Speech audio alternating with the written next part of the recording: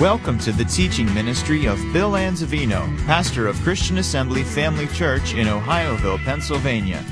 We pray you are challenged in your walk with the Lord through the following teaching. For more information about Christian Assembly Family Church or to subscribe to our free podcasts, please visit us on the web at cafamily.net. Amen.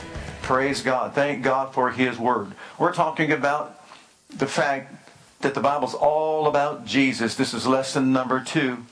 And I'm going to give you a quick introduction and then a quick review before we continue our study this morning. So first of all, if I were to give you 4 statements about the message of the Bible, we can really satisfy all those who have any question about the Big Bang Theory. It's as simple as that. 4 statements.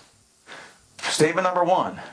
It's a revelation of the Father's desire or dream to have a family. I don't know about you, but I really enjoy family. Do you love family? Right. Thank God for family, right? Well, that was His desire from the very beginning, to have a family. The second message of the Bible is redemption from sin. The third message of the Bible is the family dream coming true, the Father's dream for a family coming true. And finally, we have the family home. Everybody wants to have a family home, right? And that's the new heavens and the new earth. So if you look at it that way, in a nutshell, you have a revelation of the message of the Bible. Now, with that understanding, we answer some serious questions. Question number 1, what's the reason for the universe? We have all these people studying to find out what it is. Is there life out there? Is this... Wait a minute.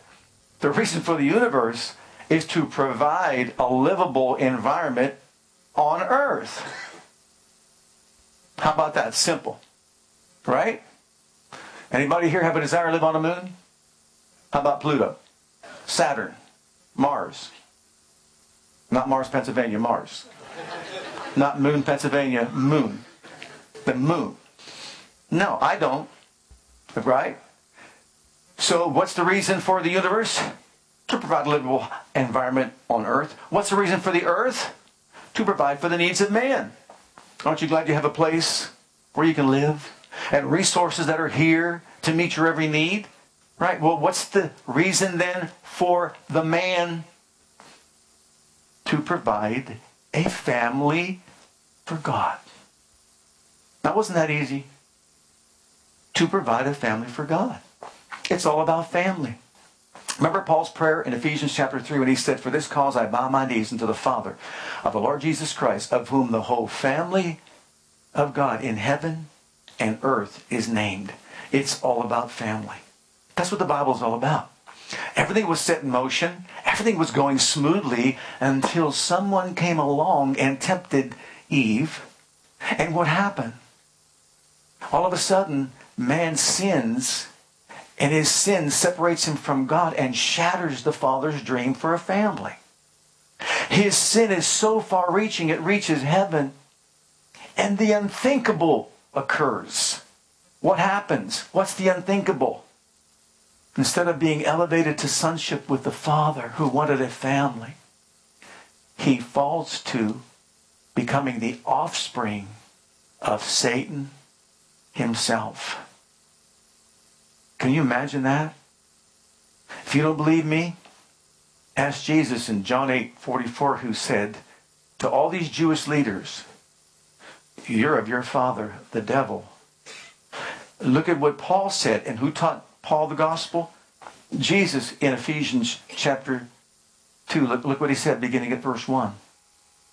"And you hath he quickened or made alive, who were dead in trespasses and sin, where in time past you walked according to the course of this world, according to the prince of the power of the air, the spirit that now works in the children of disobedience, among whom we all had our conversation in time past, in the lust of the flesh and of the mind, and fulfilling desires of the flesh and of the mind, and we're by nature children of wrath, even as others."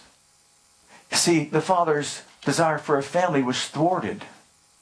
And everybody in the human race became an offspring of the enemy, a child of wrath. And guess what? There's no hope. There's no hope to change the situation We're completely identified with him throughout eternity unless God himself would become a man. Man's salvation would be based on an incarnation. The incarnation of the second person of deity to become a man, to identify both with God and man and reconcile man back to God by dying for him and redeeming him from his fallen state. That is the message of the Bible. Well, guess what? God so loved the world that he did that. Now the review. We said the Bible is all about Jesus. We need to start hearing more messages about Jesus, because it's all about Jesus. You see, Jesus is the one who created the heavens and the earth and the sea and all that in them is. Jesus is the seed of the woman spoken of in Genesis chapter 3 and verse 15. Everybody say seed. I want to drive this point home into our hearts and minds. Jesus was and is the seed of the woman who would come into the world and crush the head of the serpent. Jesus is the one who would do that. Mary was the woman, and the seed's name, Jesus. Then we saw through our study that the seed was called the seed of Abraham. So it comes from the seed of the woman, and there's more involved, but then it gets to the point where he's called the seed of who? Abraham. And then Abraham is responsible for what? The nation of Israel, because God was going to raise up a nation. But I want to put this in perspective. Let's keep it in perspective. Why was the nation of Israel created? For the seed to be preserved, so that the Messiah is the seed, would have a legal entrance into the world that we're living in.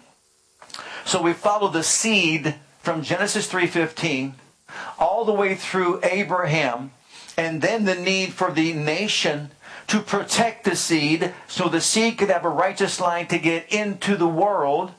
And I'll show that to you. We talked about it last week. And every type, every shadow, every feast pointed to one person of all Jewish history, of all the sacrifices and all the feast days and all that they did back then, pointed to one person. And what's his name? The seed, Jesus, making a way for him to come into the world. So, it's all about Jesus. Then you come over to the New Testament, and who is it about? Jesus, his birth. First of all, his life, his incarnation. The Word became flesh. The Word, you could say the seed, became flesh. The seed of Genesis 3:15, the seed of Abraham, the seed that was protected through Abraham, Isaac, Jacob, Israel, now became flesh and dwelt among us. He's the seed. And because he's the seed, he said, except the seed die and go to the ground, he abides alone. Right? Okay, so now he's in the earth. And the New Testament is all about the seed, Jesus, his life, his death, his burial, his resurrection, his ascension, his seating at the right hand of the Majesty on high. He is the one who crushed the head of the devil and brought life and immortality to light through the gospel and reconciled all things back to the Father by his great sacrifice. So notice, the Bible is not about a nation. The Bible is about a seed. And his name is? As we continue our study, let's go back to Genesis chapter 4 just for a moment and verse 25. Because sometimes we read these things and we have no clue as to what the significance is. Now, and Adam knew his wife again, and she bare a son, and called his name Seth. For God, said she, had appointed me another what? Another what? Instead of who? Abel, whom Cain slew. See, we've got Adam and Eve, but now we've got Cain and Abel. Cain is the unrighteous seed, right? And Abel is the righteous seed, correct? What happened to the righteous seed, Abel? Cain killed the righteous seed. So what did God do? God gave her another seed to replace Abel. What's his name? And what does it mean? Substituted. That's what it means. So we have now a righteous line and an unrighteous line. And the righteous line is to be preserved for what reason? To bring the seed into the world. Well, in the line of Seth, guess what we discover? We have Abraham. We have Isaac, Jacob, Israel, Noah, Jesus. So you go from Seth, you go to Noah, you got Abraham, Isaac, and Jacob, and it goes all the way to Jesus. So what does all that mean? That the seed was being preserved so that the Messiah could come into the world. Question. What happened to Cain's seed during the days of Noah? Do a study. They're all drowned. It was through Noah and his seed, and through the line of Seth came Abraham, Isaac, Jacob, Jesus. What is that, young people out there? You think it doesn't pay to serve the Lord? Yeah. Cain became a vagabond, a fugitive. He was under a curse for the rest of his life. And everyone in him, everything became so wicked that they all had to be removed. Only ones left, Noah and his family. And that was it. So as a result of the seed being protected by Almighty God, we now have, as I said, Abraham, Isaac, Jacob, and then coming all the way to Jesus. So, with that as a backdrop, look with me in the book of Hebrews chapter 1. And now let's put this into a proper setting. Here in Hebrews 1, let's read the first 4 verses first. God, who at sundry times in diverse manners spake in time past to the fathers, how? By the prophets. But hath in these last days spoken to us by his Son, whom he hath appointed heir of all things, by whom also he made the worlds, who being the brightness of his glory, the express image of his person, and upholding all things by the word of his power, when he had by himself purged our sins, sat down at the right hand of the majesty on high, being made so much better than the angels, as he hath by inheritance attained a more excellent name than they. All right. The book of Hebrews is one of the two powerful manuscripts, theological manuscripts ever written. These are the two that impacted the thinking of the church in the days that they were submitted. The one is Romans, and the message of Romans is righteousness that comes by faith, which had to be communicated effectively to the people because they were under the law and learning about the law and all that. They thought they can please God on their own. But that's not our subject. Our subject is Hebrews. Hebrews was written to encourage Jewish Christians to remain in the faith and continue serving the Lord. Well, why did he have to write that? It was written because many were defecting from the faith. Many were apostatizing. Many were walking away from Christianity, and they were going back into Judaism. And why were they doing that? Well, think about it. I don't know about your religious background. I know about mine. Religion can have a stronghold in your life. Jesus himself said this: do you realize that your traditions, the traditions of men, have made the word of God of none effect? Didn't he say that? So they were beginning to exalt their traditions above the things of God, above the person of Christ. So, he wrote this to encourage them to stay in the faith, continue walking with the Lord.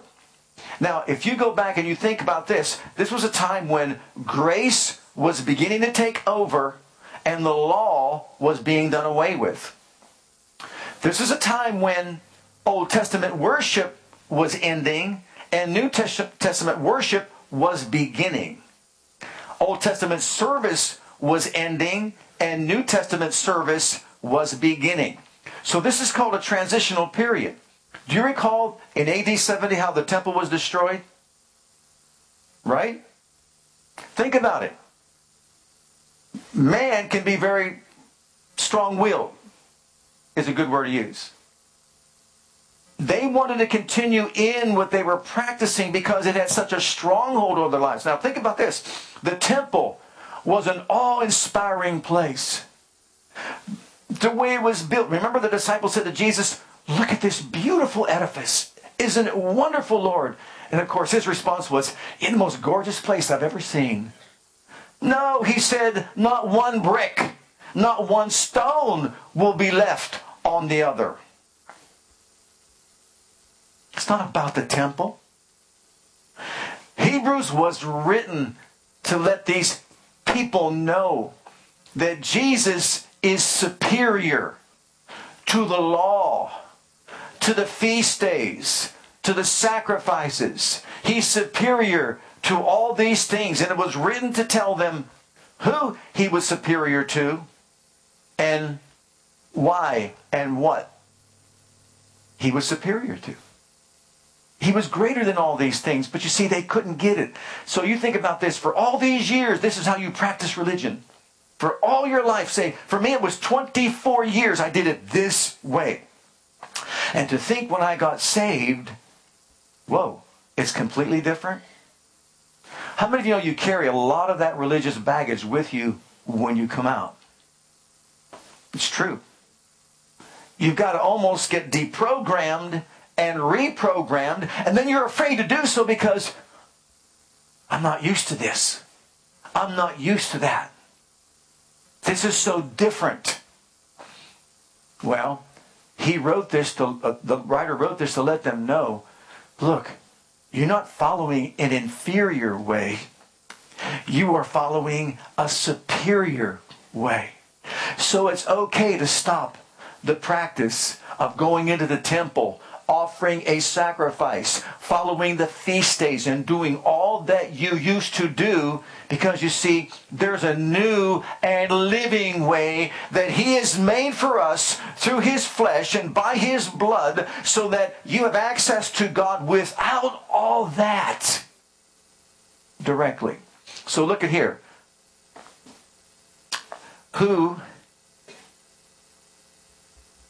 Look at the comparison. I wrote this specifically, no comparison, for a reason. In the first two verses, let's throw them up again. How do we make a comparison here? I put no comparison for a reason. God, who at sundry times and diverse manners in times past spake unto the fathers, how? By the prophets. So back then he had spokesmen. These spokesmen spoke to the Jewish ancestors, to the fathers, how? By the prophets. So the prophets, God spoke to the prophets. He spoke in different ways. He used angels. He used visions. He used dreams. He used audible voices, remember? And he spoke to all these people, all these things. And you know what? They become spectacular to people. Remember the Jews says, but hey, we know he spoke to Moses. We know Moses was up on the mountain. We know that he heard the voice of God. We saw the fire. We saw the smoke. We couldn't even touch the mountain because we quaked if we got near it. They saw that. That's impacting, is it not? Yeah. And so it was just ingrained within them. This is the way. But you see, they didn't realize that that was only part of the way. It wasn't all the way. In these last days, it goes on to say, those days from Genesis to Malachi, he spoke through spokesmen. Hath in these last days, the end of the Jewish age and the time of the Messiah, he had a spokesman. Not plural, singular. Anybody know his name? Okay, make a comparison. There is no comparison. Compare Moses to Jesus. Compare Abraham to Jesus. Isaac to Jesus. Isaiah to Jesus. Jeremiah to Jesus. Is there a comparison? None whatsoever. So why is it easier for them to gravitate toward all that they knew, their religious traditions and all that? Because you see, that was ingrained in them. That was embedded within them. They were programmed that way. Now we have this new message, the message that grace is taking over. The finished work of Christ is taking over, and all that Jesus did is superior to what the law produced. Besides, the promise was made to Abraham before the law ever came. The law came 430 years later, and it was only revealed for what reason? To show man that he can't keep the law, he can't serve God, he can't save himself. It's impossible. So the law, the nation of Israel, with the Levitical priesthood of the law, was all designed to show man he can't save himself. He needs a Savior. He can go to the temple 24 hours a day, 7 days a week. You could sit there all day long and never get saved. Impossible. Grace has taken over. The finished work of Christ has taken over. And God spoke to us by His Son, not by these others, because He's the perfect one, the Messiah. Look at the why. Now, why is He superior? Number one, He's the heir of all things. Is He not the only begotten Son of the Father? And the first begotten Son of the Father is the heir, the beneficiary of everything that God has. Secondly, He is the creator of all things.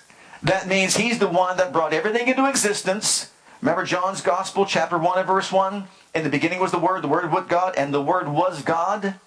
All things were made by Him, and without Him was not made anything that was made. He is the creator of all things. Okay, then the third thing is He is the brightness of His glory. He is the outshining radiance of the very glory of God. And remember the apostles on the Mount of Transfiguration said what? They saw Him in His glory. And what did John say in the first chapter of his gospel? He said, we beheld His glory as the only begotten of the Father. They actually saw, can you imagine the sight that they saw when they saw Him transfigured and just the radiant, outshining light of the glory of Almighty God? The brightness of His glory. They saw that. Can we say, was Peter that way? No. As a matter of fact, Peter wanted to build some tabernacles so they can stay there for a while.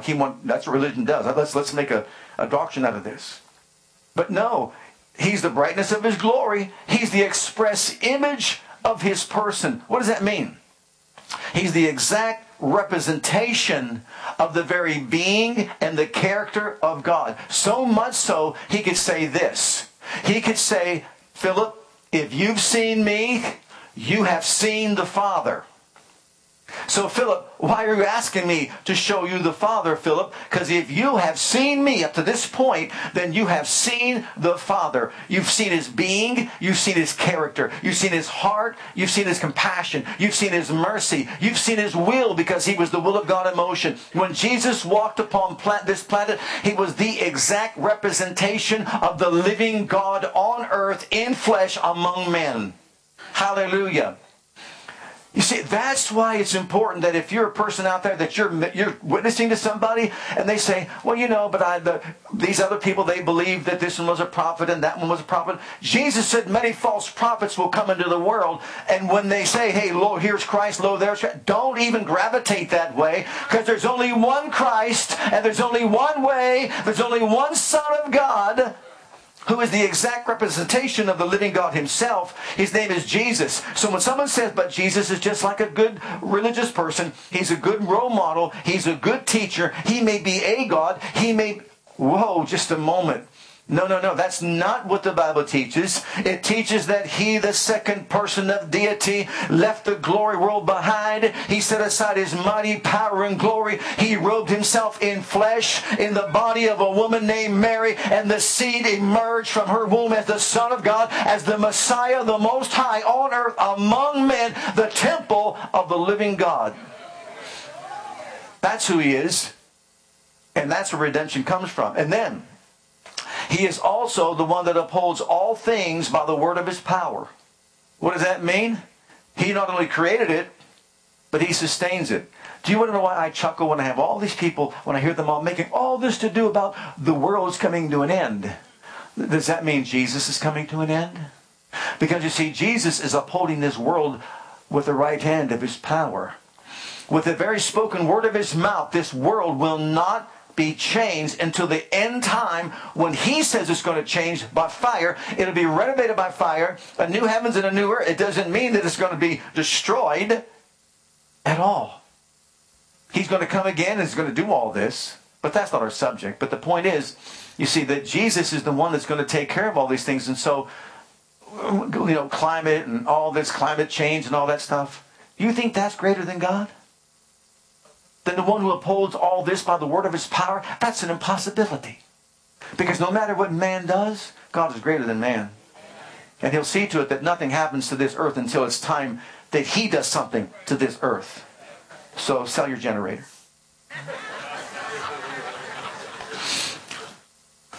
You ready for the next one? He alone. Why? We're talking, why is he greater? Why is he better? Why is he superior? Because he alone purged our sin. He alone cleared our record. He alone removed our guilt. You see, man was separated from God and no way back to God, could not be reconciled to God. But by this one sacrifice of the Son of God, he, hallelujah, removed our sin, our guilt, our shame. As far as the east is from the west, so far has he removed our transgressions from us. Can somebody say hallelujah? That's why he's superior. Could Moses do that? No. Could Abraham do that? Could Isaac do that? Could Jacob do that? What about Joshua? He's a good guy.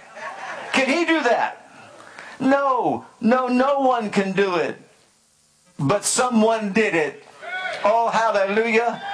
Oh, my sin. Oh, the bliss of this glorious thought. My sin, not in part, but the whole. He has nailed to the cross, and I bear it no more. It is well with my soul. Oh, hallelujah. He nailed it to the cross. You see, he purged our sin. That's why he's superior. That's why he's greater. That's why he's better. And then also, after he did all this, he sat down at the right hand of the Majesty on high, which means he is seated at the highest place of honor in all of the universe. And then he was rewarded by given a name above every other name, so at the mention of the name of Jesus, every knee shall bow, every tongue shall confess that Jesus is Lord, to the glory of God the Father. Does anybody bow to Moses' name? Abraham, Isaac, Jacob, Jeremiah, Isaiah, Ezekiel? All wonderful names, but you don't bow to it. All the universe bows to this name. And if you're alive, bow now, so that you don't have to bow later and then burn. Bow now. Amen. So who is he greater than? He's greater than all. Look at the next. That's why he's greater, but who and what? Now remember, we're talking about Jewish Christians that were tempted to go back into Judaism, and this manuscript is written for what reason? To convince them that, look, you don't go back under the law. There's nothing there. It fulfilled its purpose, and Jesus fulfilled the law.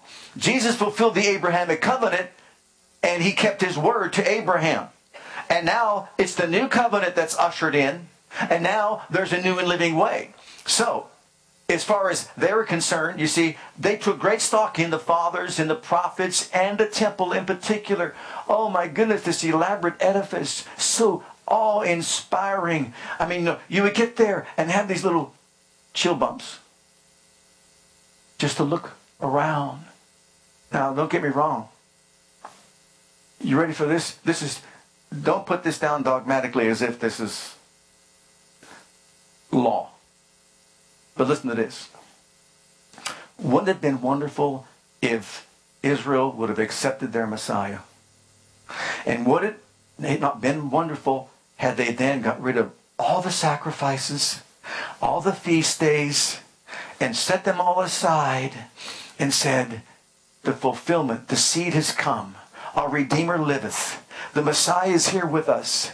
Let's go into the temple and let's worship him this new and living way. And it would not have had to been destroyed.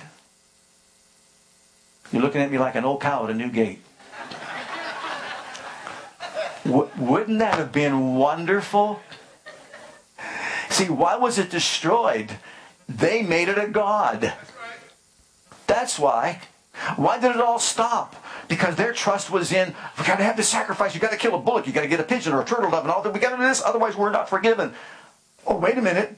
My Redeemer liveth. It's a new and living way, not a dead way. Wouldn't that have been wonderful that that temple would still be there and they would be worshiping in spirit and in truth? But you see, it had to be removed. By judgment, it was removed because they exalted it above God. Okay, so let's look. I wrote these down specifically. How they trusted in the fathers. How they trusted in the temple. How they trusted in all the prophets and what they had spoke supposedly and said, even though they killed many of them. Right? But Jesus and the book of Hebrews says he's superior. He's greater. He's better. And that's what the message is. And that's why the Bible's all about one person. What's his name? Okay, number one, he's greater than Jonah. Look at Matthew's gospel. He's greater than Jonah. Chapter 12, verse 41. He is greater than Jonah. The men of Nineveh shall rise in judgment with this generation and shall condemn it because they repented at the preaching of Jonas, which is Jonah. And behold, a greater than Jonah is here. Wow. In other words, what is he saying? I'm greater than Jonah. You want to believe the report? What about this one? Look at the next verse. He's wiser than Solomon. Oh, everybody ran to hear the wisdom of Solomon. Look at this. The queen of the south shall rise up in judgment against this generation and shall condemn it. For she came from the uttermost parts of the earth to hear the wisdom of Solomon. And behold, a greater than Solomon is here. Jesus wasn't hiding who he was. How about this? He could have said it this way. The one who gave Solomon his wisdom is here. I gave him his wisdom. The cause is greater than the effect, wouldn't you say? All right, the third one. What about this one? He's greater than, oh, they trusted in Abraham. How they trusted in Abraham. We're not born of fornication. We're of our father Abraham. Oh, Jesus had something to say to them. What did he say? If you were of Abraham, you would love me. But you are not of your father Abraham. You are of your father the devil. John 8:44. Is that what he told those religious leaders? Yeah. Oh, a greater than, Abraham was among them, and they didn't recognize him. Let's read the verses. In verse 52, John chapter 8, I have to admit to you, I was sitting in my office, and I was just rehearsing this and going over it again and again. Every time I read these verses, right here I'm about to read you, I get those goosebumps. I get those chill bumps. When he says, I'm about to come out of my skin. Because that whole chapter, they're arguing with Jesus. We know the truth. No, Jesus says, I am the truth. I'm the way, right? Didn't he see that? He says, stay in my word. You're my disciple indeed. You know the truth. Truth make you free. What do you mean we'll be free? We're not bound to anything or anyone. Did you forget you were in slavery in Egypt? Did you forget all that God brought you out with a mighty hand and all those signs, wonders, and miracles? Did you forget about all that? We've never been a bond to any man. How you say this and all that? He goes, they said, we're of our father Abraham. He says, I know. He says, if you're of Abraham, you'd love me. If you were of Abraham, you'd believe me. See, religion can be very deceiving. They thought that they were doing the right thing, but they were so wrong. He came to his own, and his own received him not. And so he had to reject them, and he had to judge them for that, right? So this continues the conversation that he's having with these religious leaders. And look what he says. Then said the Jews to him, now we know that you have a devil. Abraham is dead. The prophets are dead. And you say, if a man keep my sayings, he shall never taste death. Are you greater than our father Abraham? They thought they had him right there. Are you greater than Abraham, which is dead, and the prophets who are dead? Are you greater? Whom makest thou thyself? Jesus answered, if I honor myself, my honor is nothing. It is my Father that honors me, of whom you say that he is your God. You have not known him, but I know him. If I should say I know him not, I shall be a liar like unto you. But I know him, and keep his saying. Your father Abraham rejoiced to see my day. He saw it and was glad. Then said the Jews to him, now thou art not yet 50 years old, and you've seen Abraham? Jesus said unto them, verily, verily, I say unto you, before Abraham was, I am. I am, meaning I'm the I am. I am Jehovah. I am, the great I am, the one that sent Moses. I'm the one that called Abraham out of the Ur of the Chaldees. I am that I am. You're looking at the one who called Abraham. Then they took up stones to cast at him. And Jesus sent himself away and went out of the temple, going through the midst of them, and so passed by. You talk about hard-headedness. I thought Italians had a hard head.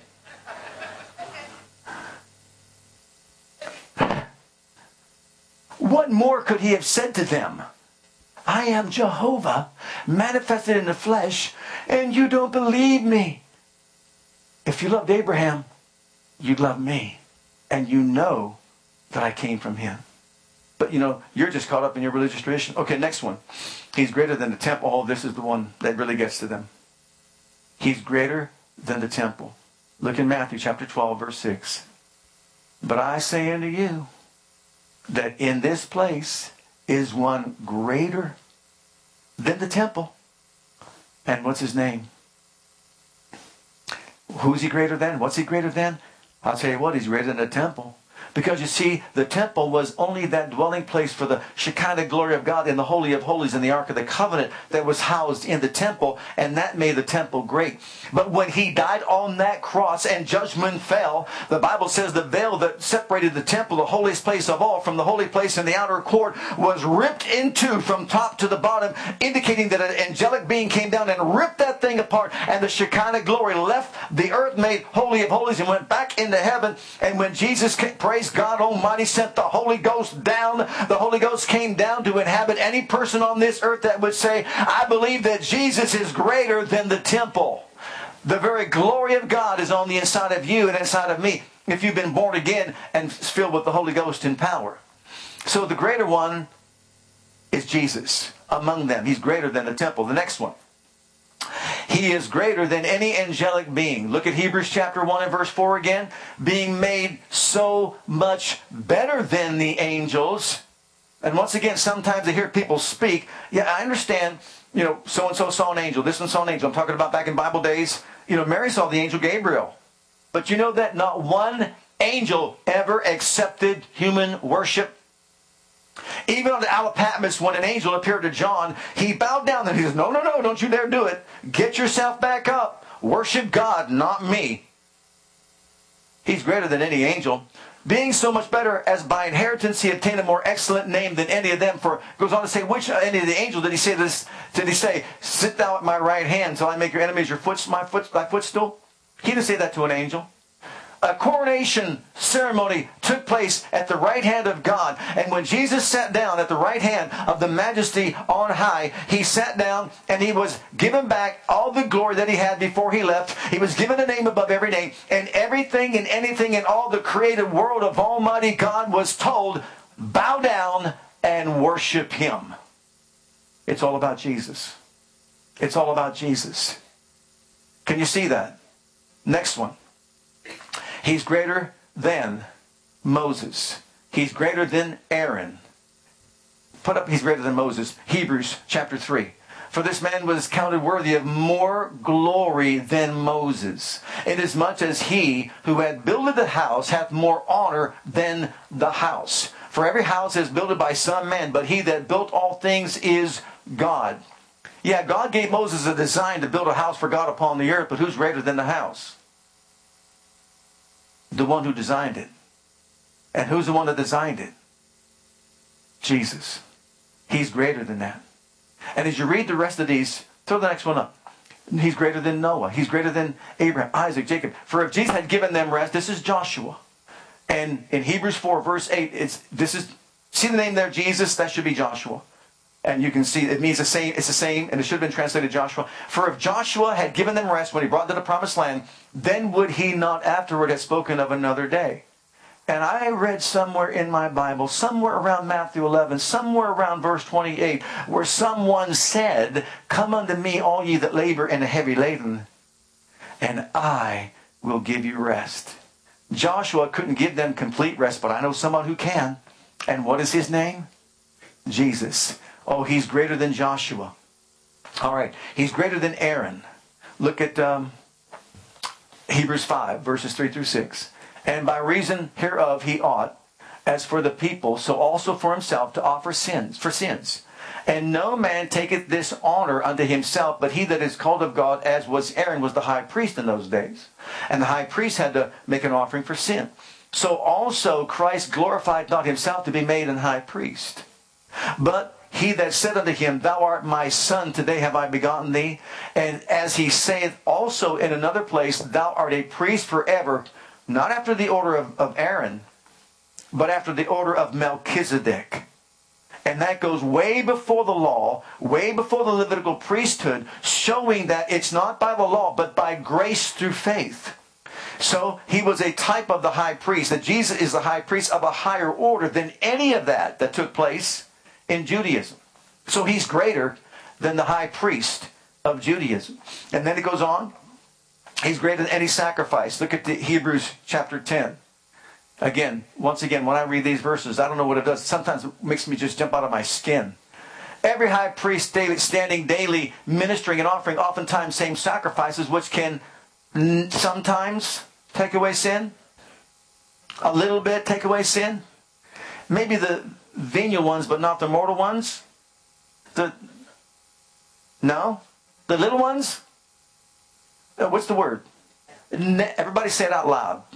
Never take away sin. But this man, after he offered one sacrifice for sins forever, sat down on the right hand of God, from henceforth expecting till all his enemies be made his footstool. For by one offering he has perfected forever them that are sanctified. Have you been sanctified by the blood of the Lamb?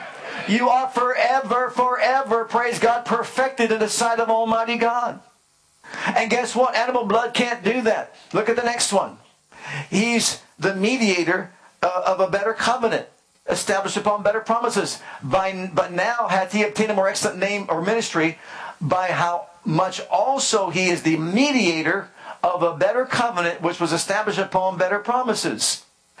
I sometimes get tickled when I hear people say, but you know, that was the blessing for the Israelites, because you see, he would bless them in the city, he would bless them in this field, he would bless them in the basket, he would bless them in the store, he'd bless their coming in, he would bless their going out, you know, he would bless their rising up, he would bless their lying down.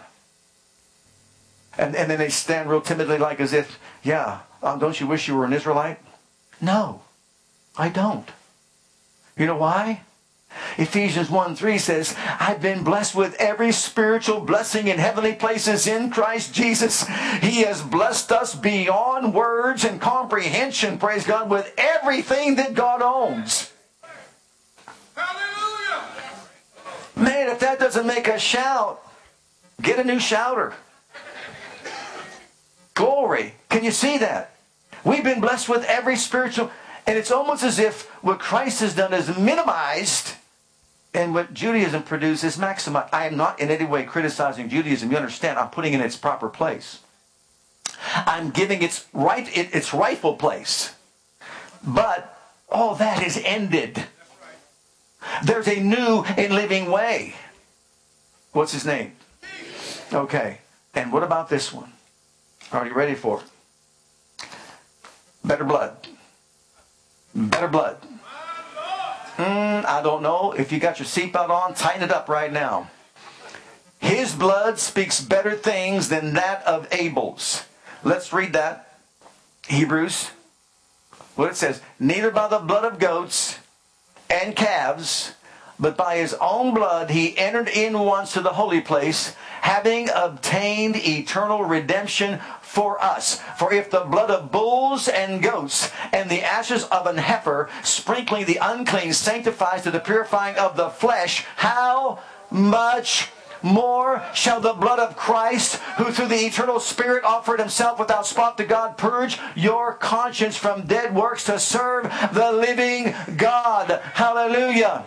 His blood speaks. Remember, we talked about last week, what does Abel's blood speak out for? Vengeance. What does the blood of Jesus speak out? What does it tell us? It speaks of life. It speaks of justification. It speaks of sanctification. It speaks of cleansing. It speaks of communion. It speaks of victory. And it speaks of redemption. We have been redeemed. It's the time of Jubilee. We've been redeemed not by silver, not by gold, but by the precious blood of Jesus. Without spot, without blemish, we've been redeemed by His blood. Oh, hallelujah. Thank you, Jesus. Now, I want to say this kindly. My roots are not in Italy. First of all, I'm American, Italian. If I go by ancestry, I'm Greek. I told them when I got that back, I says, I've eaten more pizza to make me more Italian than anything else in the world. So I don't buy what you did. All right? I don't get it. Look at Colossians chapter 2. Where are your roots? Whenever you talk about your roots, make sure you look at this. You're not rooted in this, in that, in the other thing. It's not Italian roots, Greek roots, Hebrew roots, Jewish roots. You got a root system, my brother and my sister. You ready for it? As you have therefore received Christ, Jesus the Lord, so walk ye in Him, rooted and built up in Him and established in the faith as you have been taught, abounding therein with thanksgiving. Beware lest any man spoil you through philosophy and vain deceit, after the tradition of men, after the rudiments of the world, and not after Christ. For in Him dwells the fullness of the Godhead bodily, and you are complete in Him, which is the head of all principality and power, in whom also you've been circumcised. Look at this, with the circumcision made without hands, in putting off the body of the sins of the flesh by the circumcision of Christ which is in the heart, buried with Him in baptism, wherein also you were risen with Him through the faith of the operation of God, who hath raised Him from the dead, and you being dead in your sins and the uncircumcision of your flesh, has He quickened together with Him, having forgiven you your trespasses, blotting out the handwriting of ordinances that were against us, which was contrary to us, and took it out of the way, nailing it to the cross, and spoiled all principalities and powers. He made a show of them openly, triumphing over them in it. Hallelujah. That is the cross. Glory to God. Hallelujah.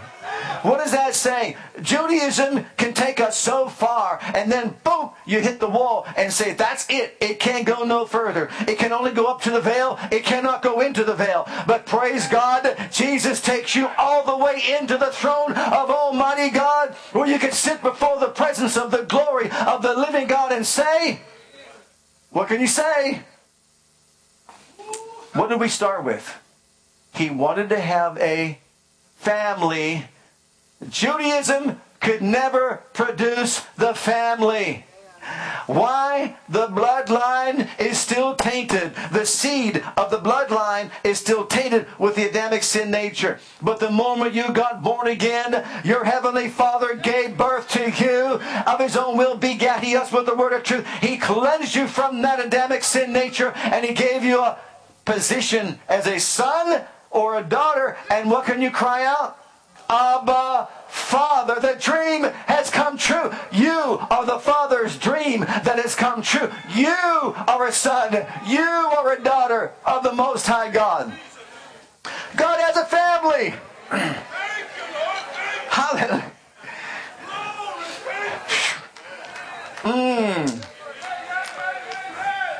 You say, why are you so excited? Okay, I'll tell you why. How many of you know that Chris and Michaela just had a baby?